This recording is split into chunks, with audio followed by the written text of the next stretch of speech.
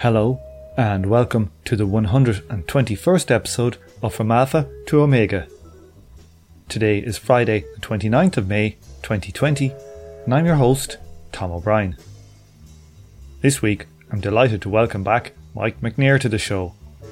Mike is an Associate Professor of Law at St Hugh's College, Oxford, and the man responsible for the behemoth that was the Revolutionary Strategy series. This is the first of a two-parter where we get to ask Mike a lot of questions raised by our reading and discussion of his seminal work. The second part will be released as a Patreon-only episode later in the week. Speaking of Patreon, I have the new patrons M and Kyle Wolter to thank. If you like today's episode and want to hear more of this type of thing, perhaps you could consider becoming a patron. For only $5 a month, you get 2 Patreon-only episodes every month, the regular episodes a few days early, and the right to vote on the next reading group series. Your support really does make this show possible. Okay, let's join the interview. So we had a good few people take part in the thing. I don't know, different people on different episodes and all that kind of stuff. But so some of these are particular questions of people. Some of them are kind of like general points that lots of people were interested in or made. So in general, like, I think it's been extremely positively received. So we had somebody mention to me that you have a part in your book on the defeatism of Lenin. And in the book, I think you make out the point is for defeatism that it only works if all sides of it want their own bourgeois to be defeated. I think if I'm grasping your points correctly in the book. Yeah. This fella pointed out to me that he doesn't think that that's true, that Lenin actually wanted Germany to win because it was more advanced than Russia. Okay, that's fairly clearly untrue. And the reason why we know that it's untrue is because of Lenin's very public hostility to Parvus, who Parvus did take the view that Germany should win and argued it. I have actually written, and Ben Lewis has also written on Parvus and the Die Glocke group, which was people coming from the left wing of the SPD who advocated for German victory in 1914 and after. And in a sense, there's a sense in which what they were saying had an element of truth in it, which was, in the first place, the German war guilt story is a completely false narrative. This is the Brits decided in 1905 to go in with the Franco-Russian Entente and embark on encirclement of Germany. And then actually fairly clearly the assassination of Franz Ferdinand was in fact a terrorist operation run out of the Serbian intelligence service, so that the case for Austrian invasion of Serbia is identical to the case for the American invasion of Afghanistan.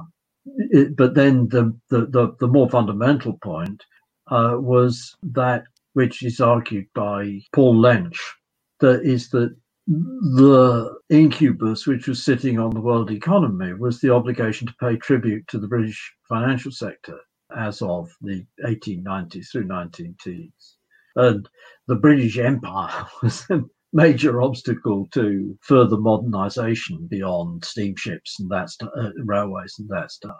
What was delusive in the Die Glocke guys was the belief that Germany could defeat the British Empire, so that they bet the future of the workers' movement on the German victory. But that clearly wasn't Lenin's position, precisely because Lenin polemicized in public clearly against this position.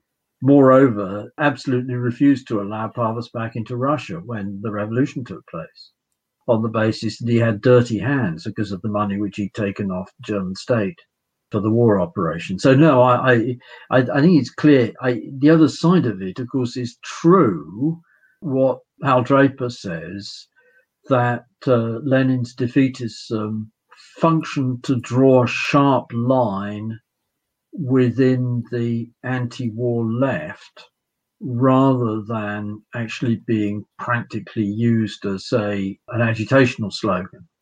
However, that's just wrong. Sorry. Okay, some of these are kind of disjointed, so we're kind of hopping around here. You said at one point in the book that you believe the Stalinist USSR was equivalent to a Ba'athist regime.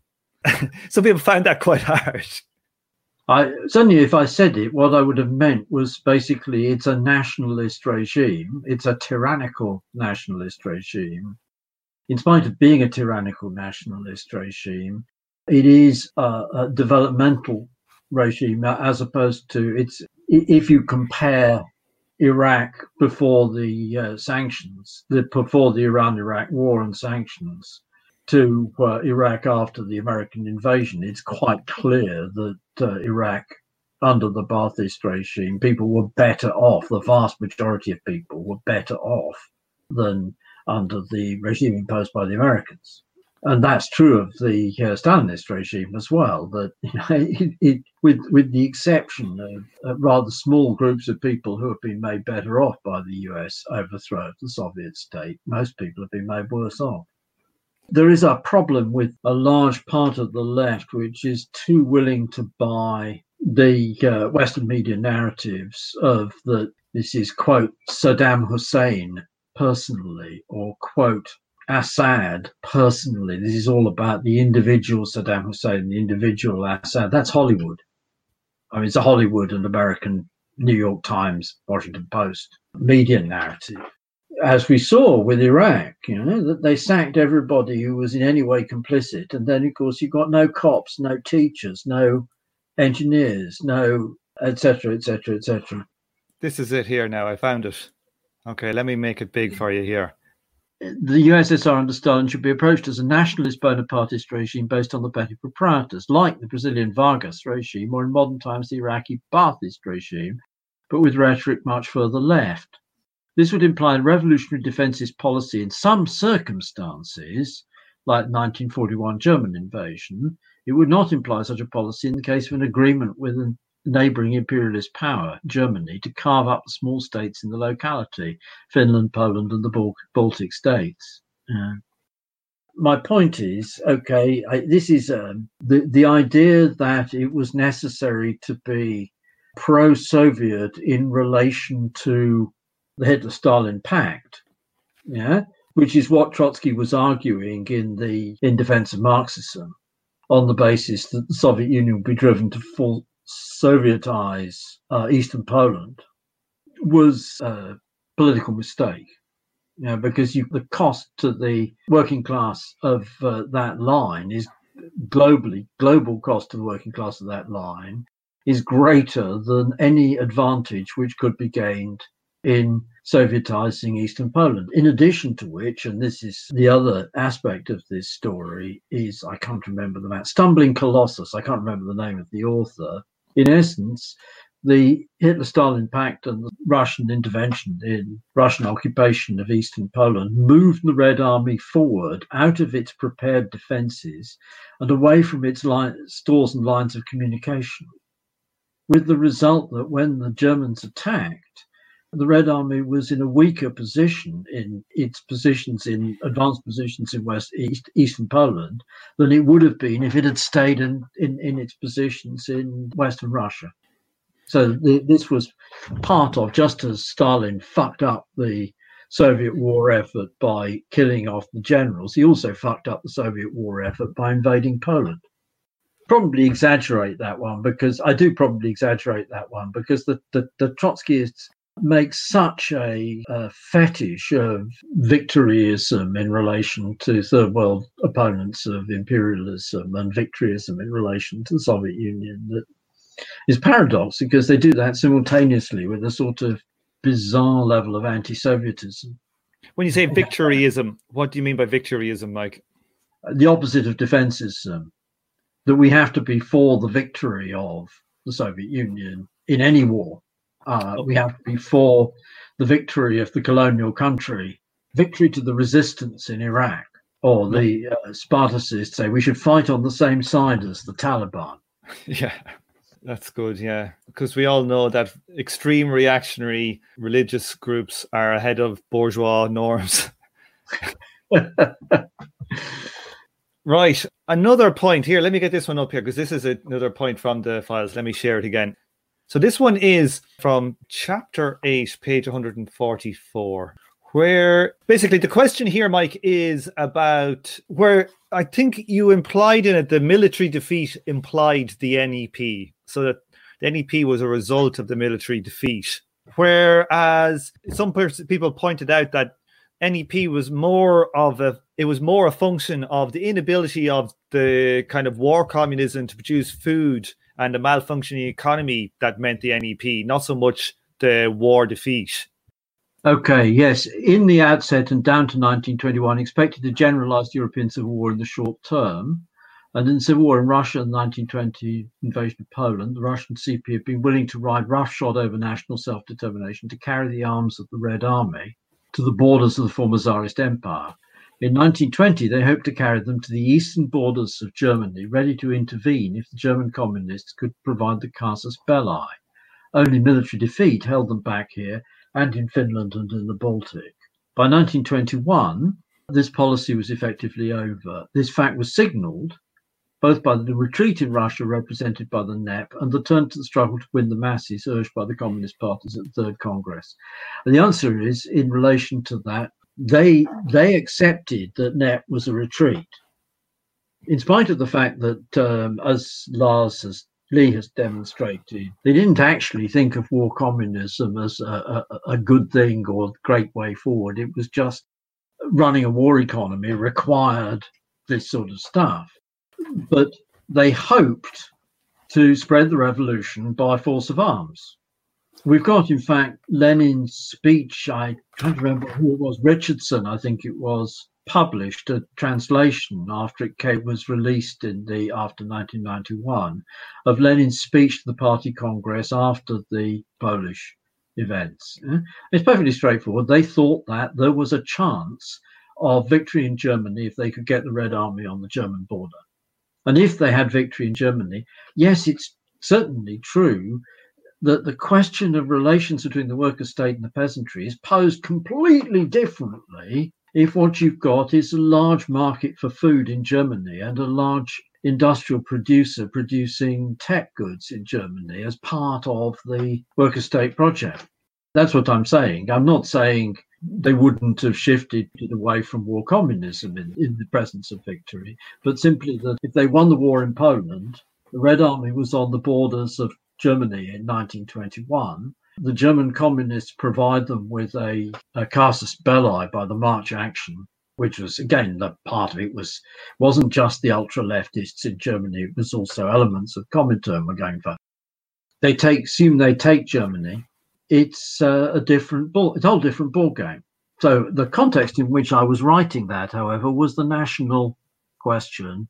I mean, the other side of this, and I don't think I wrote this in this, but I may have done, look at the Westerners and the Germans, the center element in the German SPD, as opposed to the hard right in the SPD.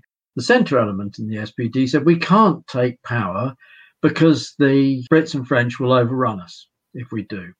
The Austrians, we got this very explicitly in Otto Bauer's History of the Austrian Revolution, which is available in abridged translation in English, thought we can't take power because the Italian army will overrun us if we do.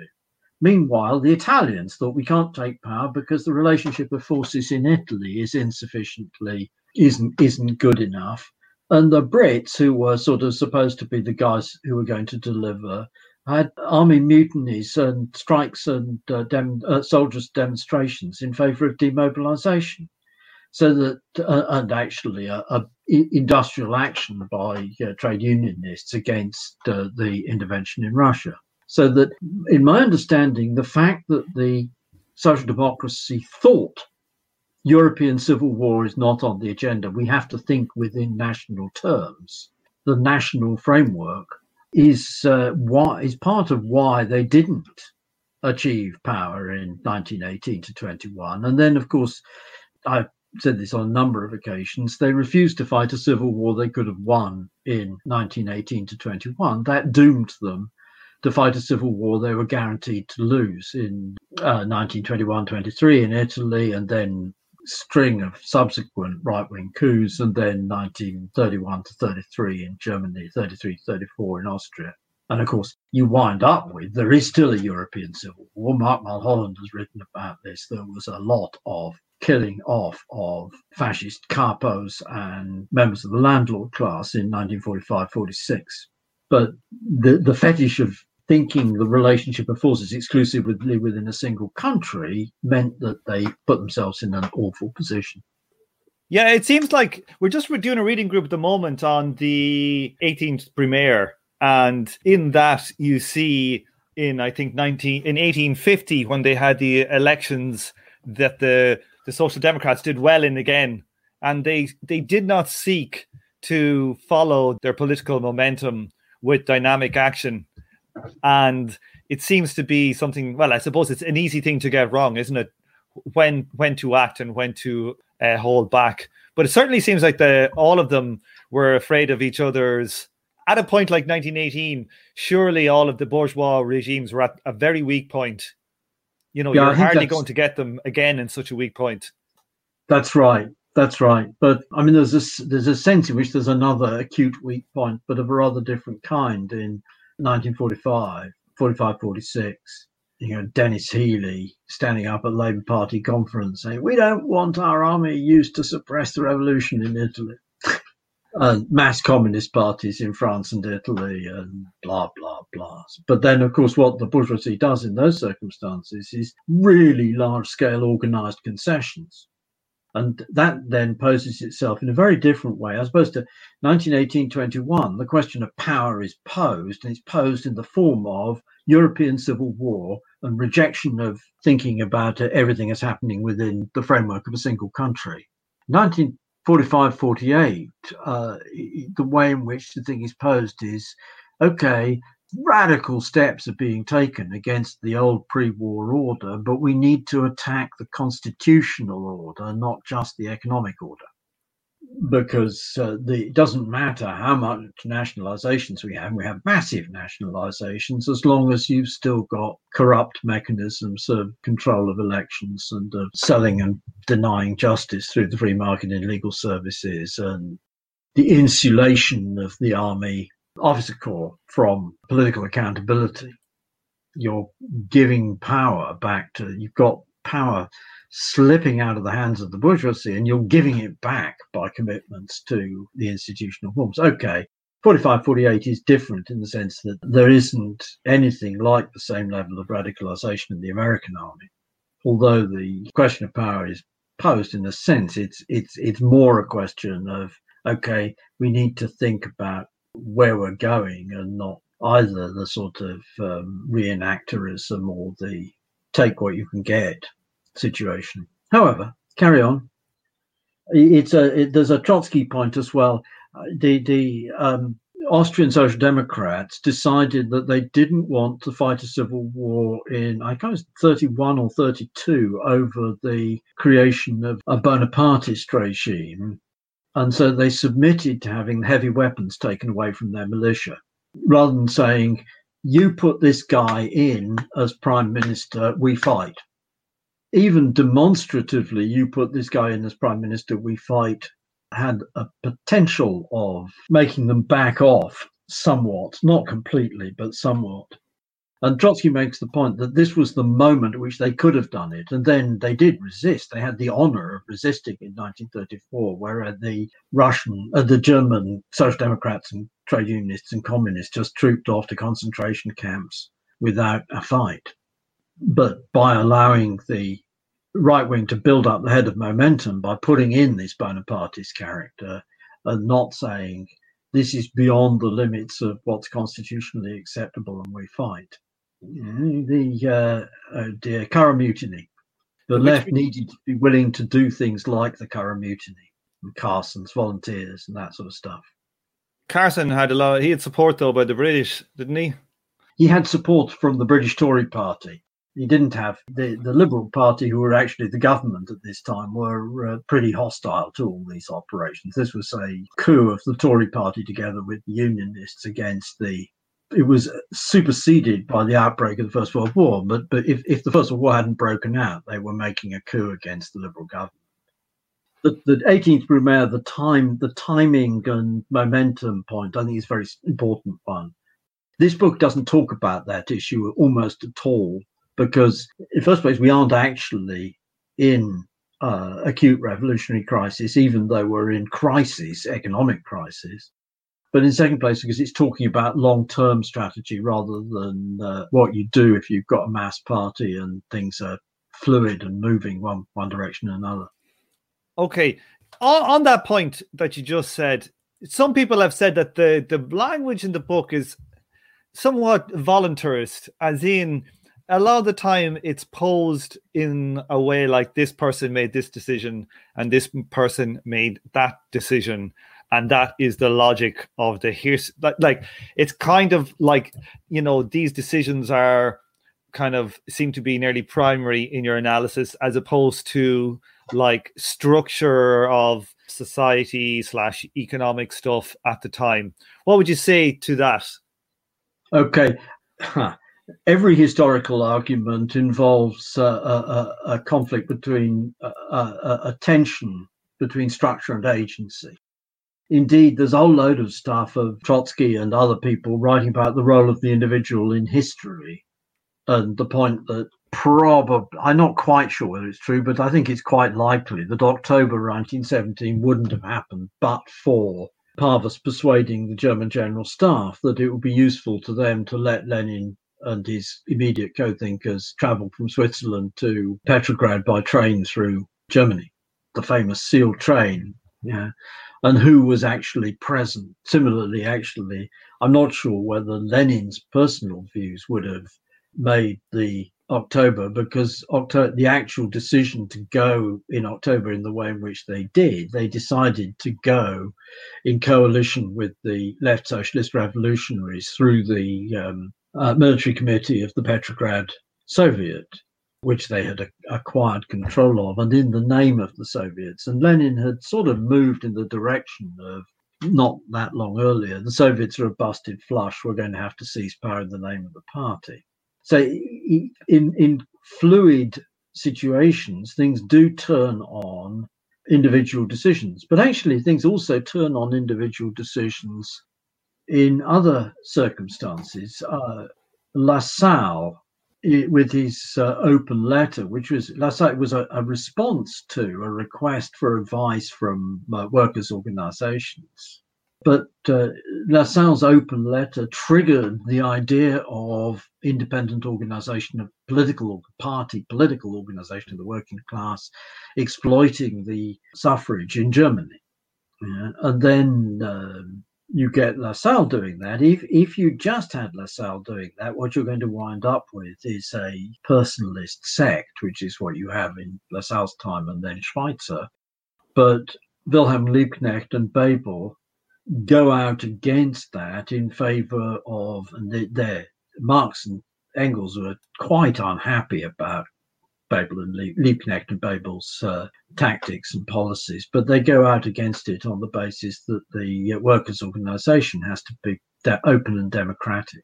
And what you get out of that concrete choice, and then the Gotha unification, which again, Marx and Engels didn't like the Gotha unification, but the effect of it was snowball, that the post-Gotha organizations grew to a very large extent. I think it's clear that there are things which there is an element of structural necessity. Take the SPD. That was the first serious effort at workers' organization in Germany. In the same way, in China, the Communist Party, the first separate serious effort at workers' organization in China, and it grows with incredible rapidity from some tens of people to a mass party in the mid-1920s. That's the structural circumstance that you've got present dynamics. But there's also conscious choices and conscious failures to choose. So we can see in the more recent stuff that where people have gone for unification, it has produced a snowball effect, even though then they've gone for unification on the basis of half social democratic policy. And the consequence of that is then they get trapped and fucked over, as with the Brazilian Workers' Party becomes just a player in the clientelist game of Brazilian politics, or the SSP, which was, quite politically significant phenomenon in Scotland for a while, makes itself into a cult of the personality of Tommy Sheridan and then is blown up as soon as it becomes clear that he has feet of clay. My point is, it's always the case I know people say it's voluntarist, but what the hell do they mean by saying it's voluntarist at one level? Everything involves individual choices, and choices of quite small groups of people, as well as structural dynamics. And it tends to be that the people who say that it's voluntarist are actually just proposing a different voluntarism, which is that if you can actually get people on the streets out on strike, etc., they will automatically radicalize. I think that's clearly untrue. Okay, let's head for another one here. Okay, this is kind of a kind of related point, was that there was a criticism, Mike, that the primary focus, obviously in the book, is on political strategy, and it's kind of isolated from analyzing social context, and it kind of operates on purely at a political logical level. How is that the case? It's certainly the case that I don't write about the evolution of the economy. So here, let me say it like this, maybe a bit like that, like on some level, like trying to put it into the kind of context. Like, we have this idea of what is a good strategy for a commie party of some sort, or a socialist party, whatever we want to call it. The overall tenet of the book is you don't go into government, you build up your forces at a European level, try and infiltrate the army and the armed forces, blah, blah, blah. But it doesn't talk about what are the social conditions that allow this to happen, or why these social maybe conditions do or don't exist right now. Trying to put it into that kind of a social context. Yeah. You know what I mean? Yeah. Well, I take it. I haven't argued it at great length, but I have argued it elsewhere. Yeah. I take it that capitalism is in decline. I don't say that it's immediately in crisis, but that it's in decline, and that in consequence of capitalism being in decline, the question of the working class taking political power is posed, and that it's posed in a structural sense, not merely in a sense of not merely in an epochal sense. So what do you mean by that? Okay.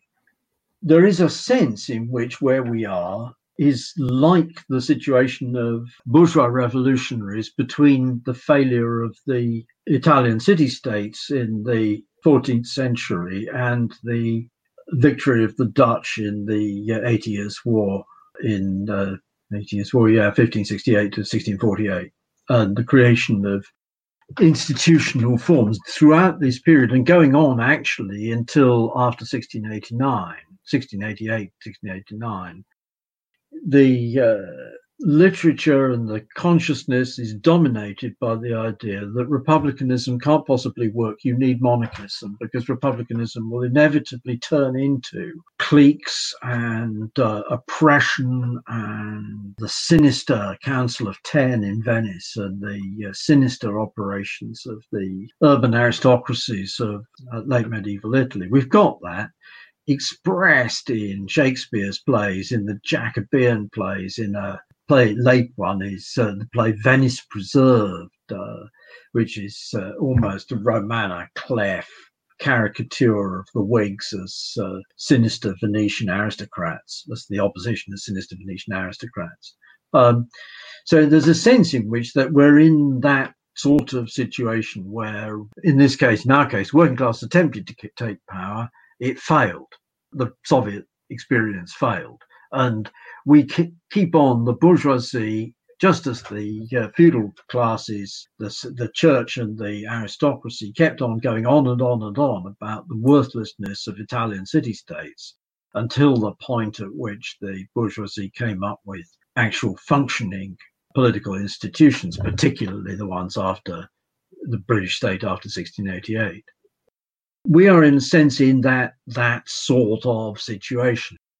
But at the same time, it isn't at the level of the question of the bourgeoisie taking power was in a sense posed from the first Italian, when the Italian communes first emerged in the 12th century. You could imagine, and people did in the 1200s, as a period of time in which the opposition to Henry III characterized themselves as, quote, the commune of all England. You know, that they're imagining themselves in the sense of an autonomous urban government. But we're not in that sense of it's so far down the road that it's a purely speculative phenomenon. It's that we are in a situation where capitalism is in decline. We can see that it can't solve, in essence, that the forces of production have outgrown the order of production and have turned into forces of destruction. That's very clear in the global warming stuff, but also actually very clear in the pandemic, but also actually very clear in the endless proxy wars which are going on in third world countries and spreading now into Southeast and Eastern Europe. So it's not just in the third world proper. So the question of doing something differently from capitalism is clearly posed. Secondly, the working class, the question of the politics of the working class is plainly posed, is reflected in the fact that we've seen now the late 90s Battle of Seattle, globalization movement, and then Occupy, and it's just flash in the pan. At the same time, we've seen more solid, but at the same time, at the end of the day, defeated movements in the form of Corbynism in this country, Sanders movement and the rise of the DSA in the United States.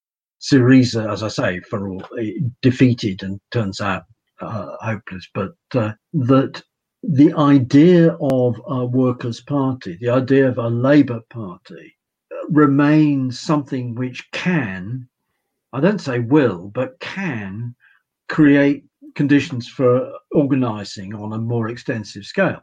And we need conditions for organising on a more extensive scale, because the question, if we're going to overthrow capitalism, we have to have some method of decision making other than the market. Capitalism, the market regime, is driving us deeper in the shit. We need some alternative method of organisation. In order to get that alternative method of organisation, we need movement in the direction of cooperation. And that movement in the direction of cooperation is something which the working class is driven to do by virtue of its need for trade unions, its need for tenants associations, its need for cooperatives, its need for working class political parties. So that the context of this stuff is there is an underlying dynamic which is reflected in things, a series of attempts which have been defeated in different ways.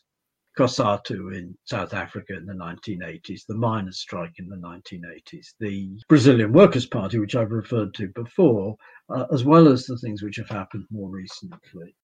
But the obstacle, as things now stand, is actually quite small groups, is that people try and organise, and then the guys who have experience, who are sort of long-standing experience, cadre and militants and so on and so forth, are committed to forms of organisation and political commitments which sterilise it. So Momentum, hey, great idea, but John Landsman turns it into a proprietary news management operation.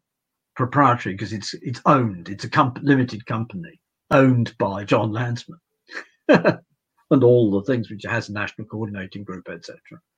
Why does he do? He's backed in doing that by Jeremy Corbyn and John McDonnell and co, because they think that things basically should be run by the apparat. But that's actually some idea which is shared by guys in the leadership of the SWP, that things should be run by the apparat. And the effect is, therefore, we've got an objective tendency, but this objective tendency is sterilized because people keep doing, hey, it's like in our period I've just been analogizing it to, it's like our period between, there is an objective tendency for bourgeois organization and resistance, but people keep sterilizing it by putting their trust in princes. The good prince. Yeah, the good prince against his bad advisors. Or we get the Czech did this bizarre mistake. They literally defenestrated the Habsburg members of the Habsburg government, threw them out the window. But then what did they do? They invited the Elector Palatine to come and be king on the basis that he was a Protestant prince. The Brits, actually, the English, the first part of the English Civil War, they were running on the basis that the generals ought to be aristos. They only actually get to victory when they say, fuck that, we'll appoint people to be generals and the regiments had to be all privately owned by the aristos. Fuck that, we'll create a standing army and appoint people on the basis of competence. This is the new model army, new model ordnance, new model army. Self-denying ordinance, they excluded most parliamentarians from the officer corps. So in a sense, we need to do something analogous. We need to actually break with the way in which we're doing things. So a kind of riposte of that then, Mike, would be like what we saw with how the Labour Party, say, emerged. They emerged out of kind of social organising as opposed to political organising. You know, they came from the trade union movement, etc., etc. And that's at most a half-truth. Yeah, what we've got is, at the time when the Labour Party emerged, we've got the trade unions deeply embedded in the Liberal Party, just the same as the American trade unions are utterly committed to the US Democratic Party. And the left groups, the Independent Labour Party, which is a Christian socialist organisation of about 14,000, and the Social Democratic Federation, which is a Marxist, is generally characterised as a sect, but it's actually rather deeper and more substantial than that, with something around 8,000 to 9,000, start winning elections in local government. Not primarily in Parliament, but they start winning elections in local government.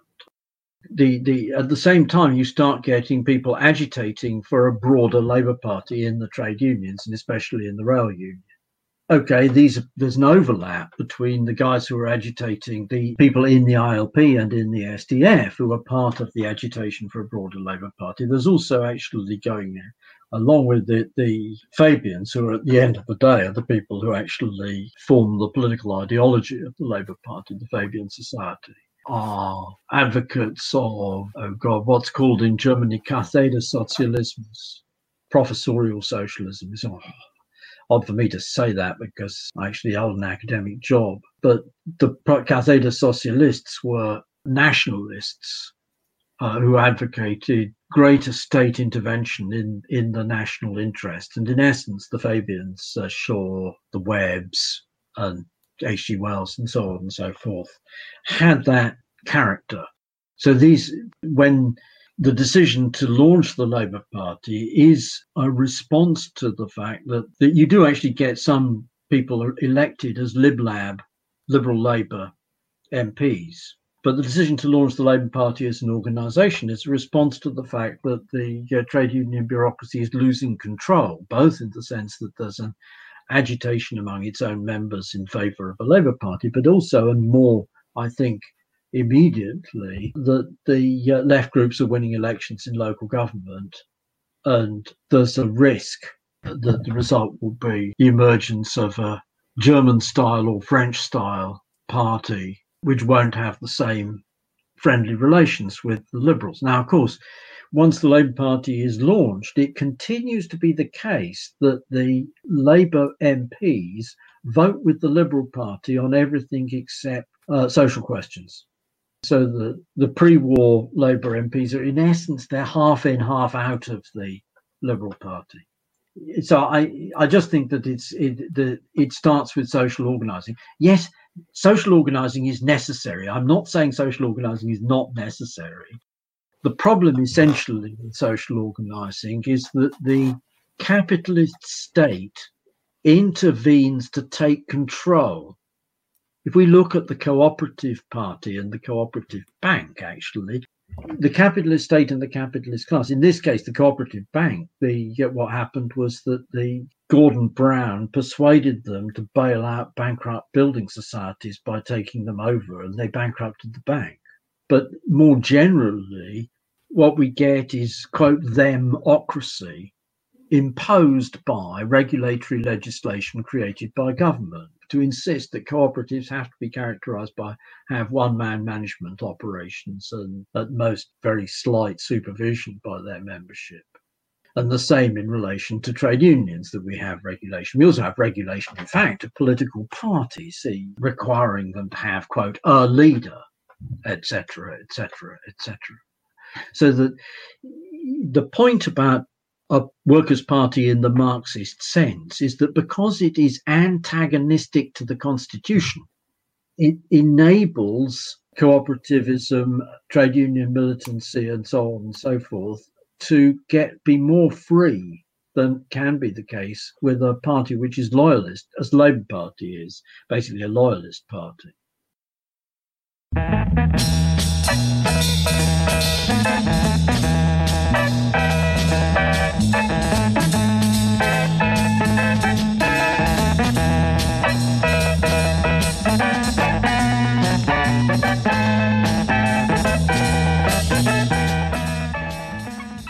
On this episode, you heard the theme tune The Order of the Pharaonic Jesters and Night of the Purple Moon by Sun Ra and his orchestra.